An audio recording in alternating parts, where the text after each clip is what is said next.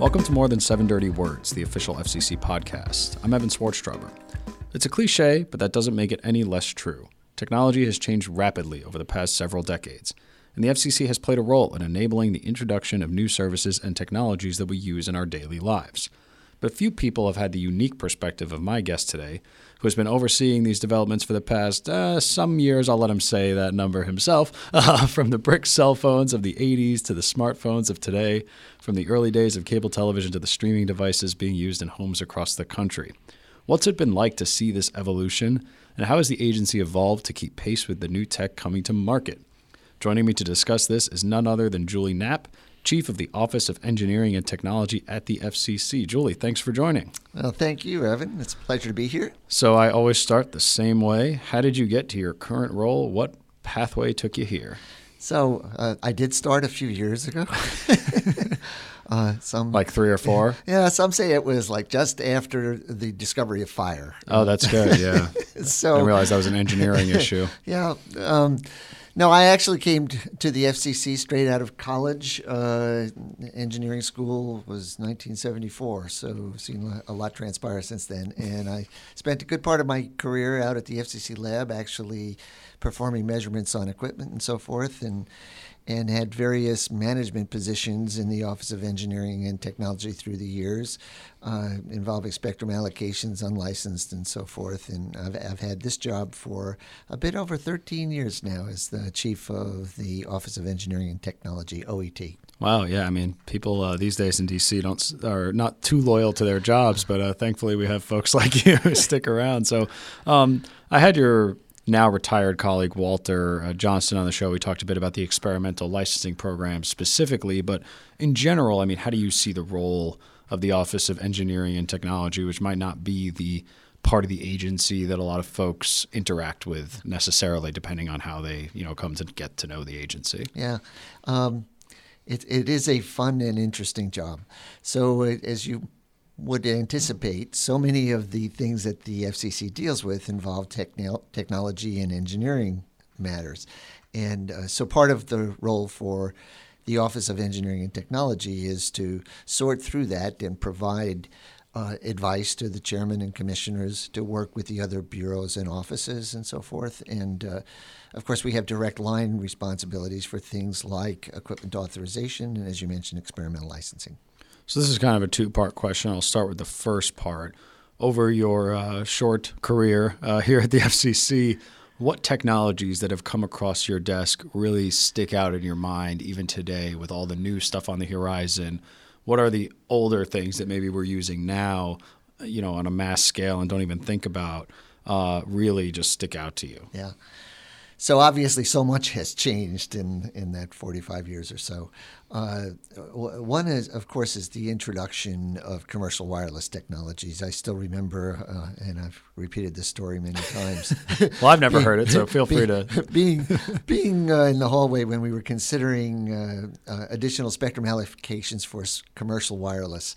And at that point in time, commercial wireless was introduced in roughly 1983. And here we are at 1986, 87, looking at, well, maybe they need more than the 40 megahertz they started with. And the discussion in the hallway was, at that point in time, they had 600,000 subscribers. And the question was, do you think they'll ever get over 1 million?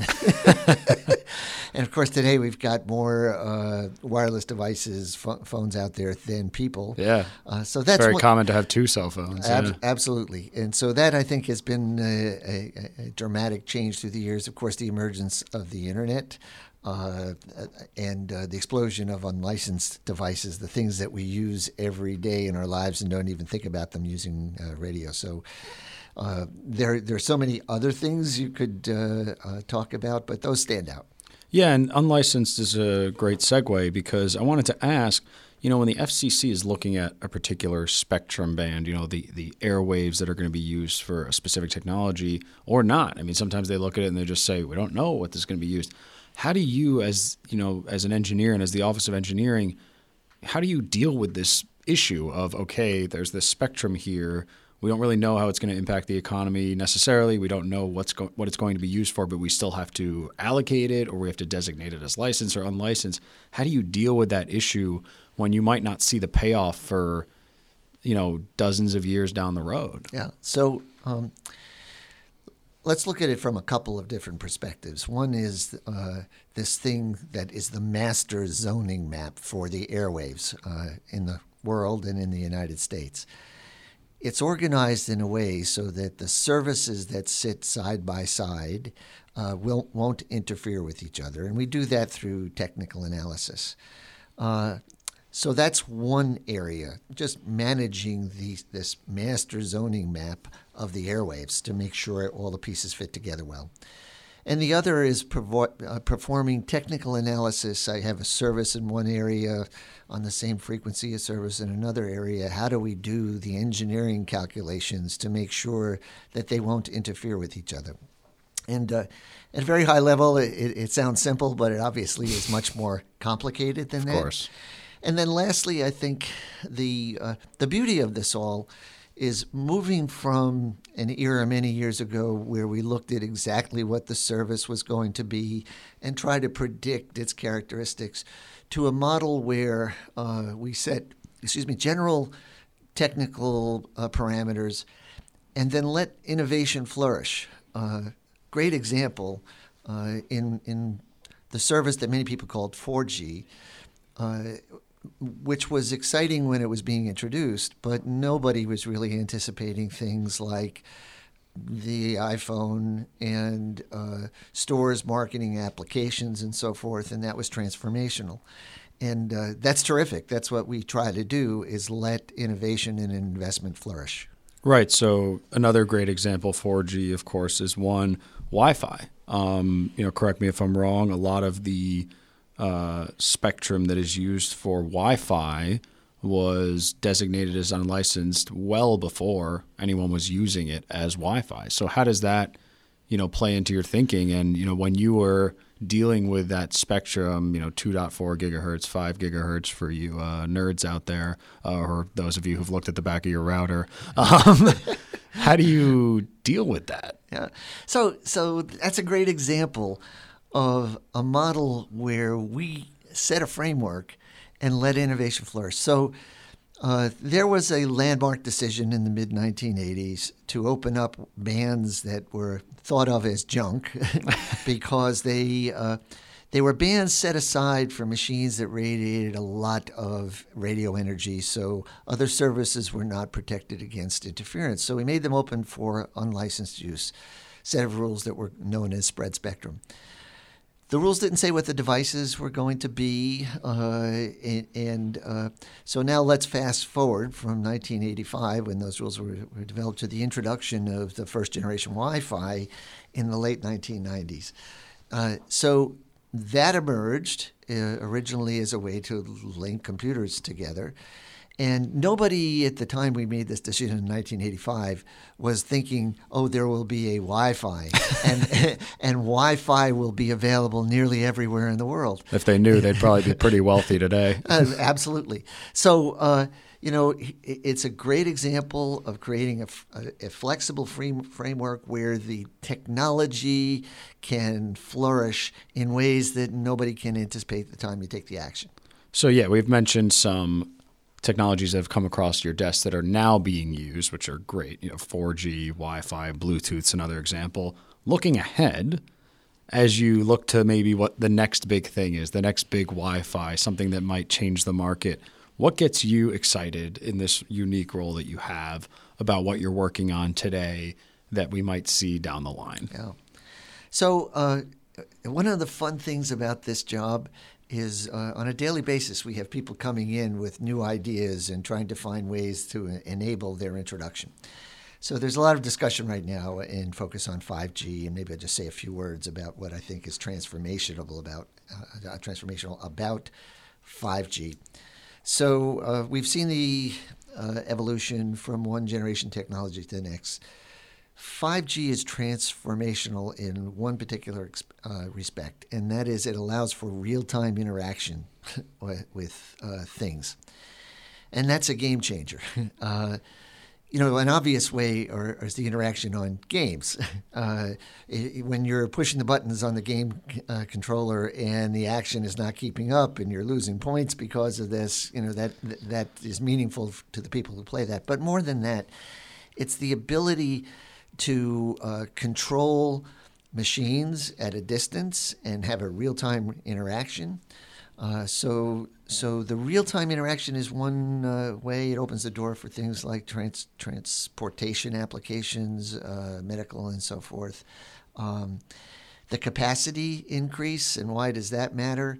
It's not just faster download speeds and videos and so forth, but it opens the door to applications where you need a lot of data for things to happen rapidly, like virtual reality, augmented reality, and so forth. So I'll stop there. That's just the 5G. I won't stop there.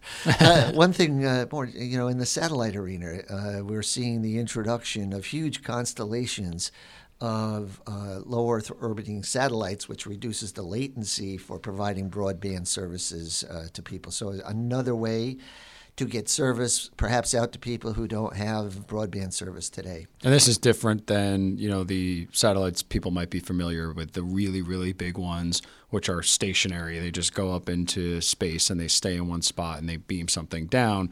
Now we're talking about maybe 1,000 or thousands of much, much smaller satellites that do actually orbit the Earth. Yeah, and the satellites now come in all shapes and sizes. I think, one of the things I've watched through my career, years ago you'd think of a satellite as a big piece of equipment, machine up in space. And now you'll have a satellite that is smaller than the size of a shoebox. And that's just remarkable to think of the constellations of these that we'll have up in the sky. So we did an entire episode about experimental licensing, so we don't have to get too bogged down in that. But there's another program that's big in OET called Equipment Authorization. We might want to get sexier names for these programs, but it's okay. It is literally authorizing equipment, so I guess it's an apt name, and that gets a lot of attention. Yeah. Maybe some certain thing that happened with our government a few months back got people riled up about it. But what role does equipment authorization play at the FCC, and maybe are there some examples of technologies that people might not realize actually do come to the FCC before they're able to buy them in a store or buy them online? Yeah, absolutely. So the purpose of the equipment authorization program is to make sure that the equipment meets all of these technical rules that we put in place to make sure that all of these services and products can share their airways without stepping on each other, without interference. And although the techie requirements are things like the power and the frequency and out-of-band emissions and so forth, in the end, that's what makes everything play together nicely. So almost all of the radio transmitters that we use have to be certified before they can be marketed. In other words, they get tested. They're reviewed by outside experts. We call them telecommunications certification bodies. And then in the end, before they go on the market, the grants of certification are entered into a public database. So the minute something's entered into the database, there's often, because everything up to that point is non-public, there's a lot of speculation about what that product is. And because we don't actually certify relative to what it does, we just make sure it's in the right lane on the airwaves, the power level is right. We don't look at what are the capabilities relative to its performance. Right. So you're just making sure everything plays nice, and we take it for granted, but there's a reason that devices are not interfering. It's because the FCC is doing things to make sure of that. And if you just allowed people potentially to build any equipment and transmit on any frequency, then clearly there would be interference. And that's why we have enforcement folks to deal with that. Yes. I'm sure I'll do a separate episode about that. But, other things that, might not be obvious to people that the FCC is dealing with. One example that you shot over in the notes when we were discussing what to talk about today that I've got to bring up, shoulder pads in football players. What does the FCC have to do with shoulder pads in football players? So that's the beauty of what we talked about before. So many years ago, the commission established rules for a technology called ultra-wideband. These are signals that are very low level but spread over a broad range of frequencies at extremely, as I said, very low power levels. And it was very controversial at the time because it overlaid on spectrum used by other services, and there was concerns about interference. That's a common thing. There's always people concerned about interference. Absolutely. So, originally at the time, people were thinking that this was going to be something like wireless broadband and so forth. So we have a commission rulemaking proceeding where we're looking at some of the spectrum where these devices operate. And lo and behold, people came in and said, remember that ultra-wideband technology that you authorized years ago? Well, we actually have it deployed in the shoulder pads of the football players in the National Football League. And you'd say, well, why would you do that? And so when you're watching the broadcast and you see the commentators talk about exactly where this player was and so forth, they're getting this information from the location technology for each of the players on the field to help with the analysis. And so here's something you wouldn't even be aware is there that has an application that we may appreciate as viewers, sports enthusiasts, and never know that there's a technology connection. Oh, yeah. I mean, and there's other sports as well. I mean, I'll be honest, it never occurred to me when I'm watching these football games and they show the heat map or where, the ground that is being covered and how often this player spends in this route versus this route. And you just kind of watch and you're like, cool, that's cool that they have it. But you never really stop to ask how in the world in the course of a game are they able to get this information so quickly? Yep. So we talked about 5G, you talked about Bluetooth, Wi-Fi, so many great technologies. Another one that's been coming up in the news a lot these days is TV white spaces. Yes. And there's a great example, I think, of a name that doesn't necessarily indicate to the uninitiated what exactly is going on. So any thoughts on that? So, one of the challenges that we have is that we're providing access to the airwaves for all of these new technologies and services. But we're not manufacturing any new airwaves, new spectrum, new frequencies. Yeah, we don't have people for that. Yeah, right. If I could find the factory, I'd probably be out of a job. But so we've been looking at ways that we can provide access to the spectrum without interfering. And in the TV broadcast spectrum, when you go out, particularly into the rural areas, there are many channels that aren't being used. So this technology uses a database. The product says, here's where I am.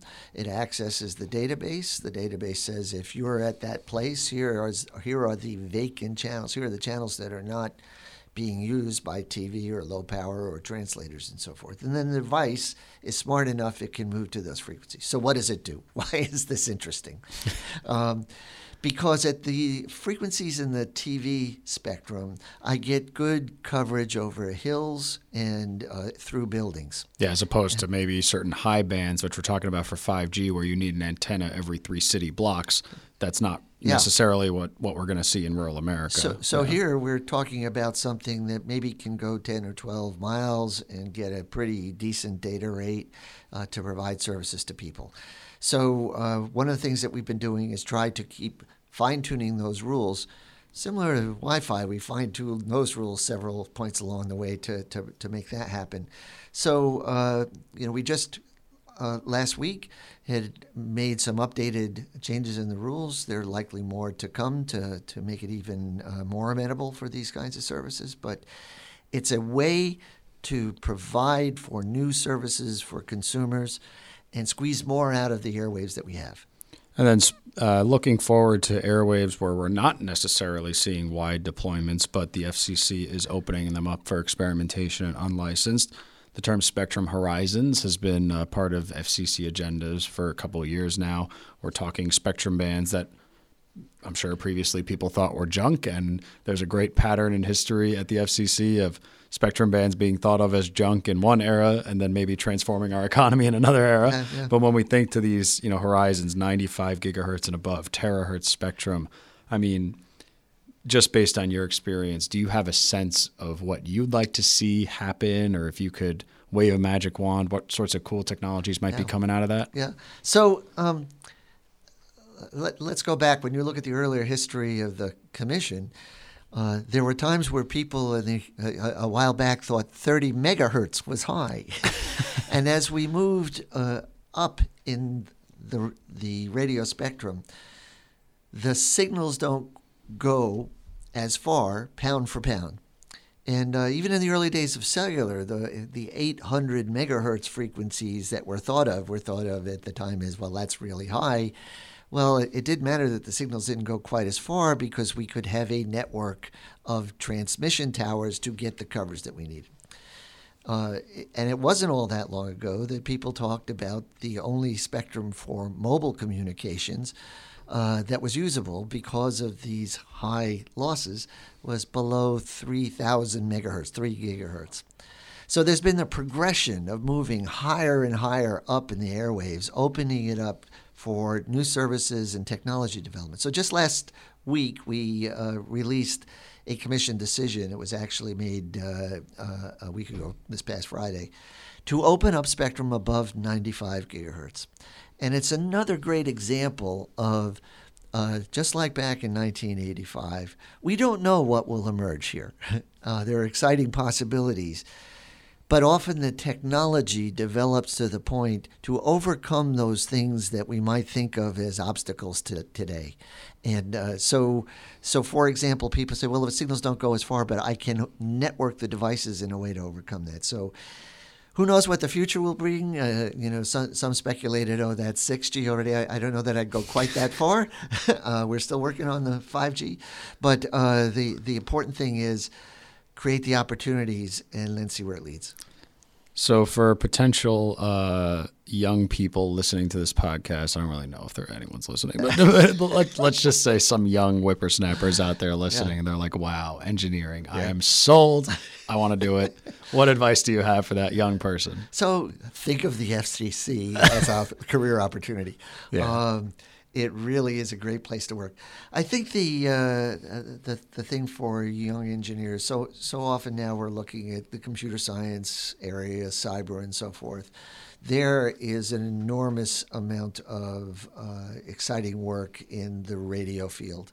And for me personally, obviously I've stayed, and I found it to be a very rewarding and fun career. There's never a dull day. I'm never sitting there looking at the clock. If anything, it's my wife calling and telling me it's time to come home. I know you're busy because we had to schedule this podcast. Yeah. So absolutely, public service and government can be a very rewarding field. And any final thoughts before I ask you about the super secret lab in Columbia, Maryland, which you briefly mentioned? And of course, we don't want to give away anything that would cause major problems for our society, but what should people know about this? I mean, I think people might be familiar with the FCC because of some controversial thing or some headlines, which is kind of why I started this show to cover other topics. But, yes, we do have this building in D.C. where you and I are talking, but there's also this lab in Maryland. What's going on at that lab? So the fun thing about the lab, so many of the things that we do down here involve what you might think of as paper. In other words, people filing arguments about there'll be no interference or there'll be massive interference and so forth. Out at the lab, it gives us an opportunity to do hands-on work with products. So part of it is managing the equipment authorization program, which is really a worldwide program now, and making sure that everybody is singing to the same sheet of music.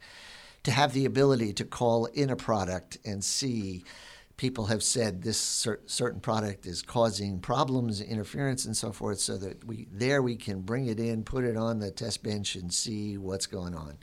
And we can do some research on some of these technical debates. Well, when we look at the issue, is there really an interference risk or not? So that's what we have going on out there. All right. Well, if you think something's causing interference, we'll make sure to provide Julie's cell phone number in the notes of this podcast so you can get in touch directly. I'm sure that would not backfire at all.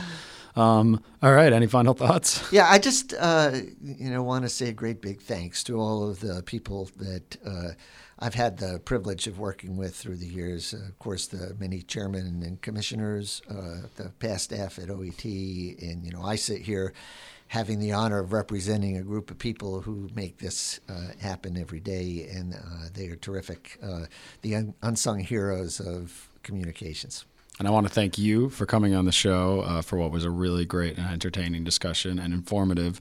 And I look forward to many more years seeing you get more spectrum out there, approving more devices, seeing how the market changes. And I hope this gives people a sense of how the FCC does engineering.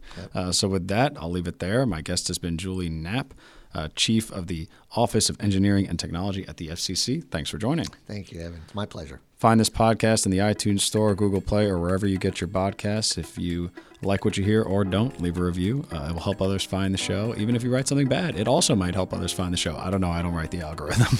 Follow me on Twitter at @EvanS_FCC. And with that, catch you next time.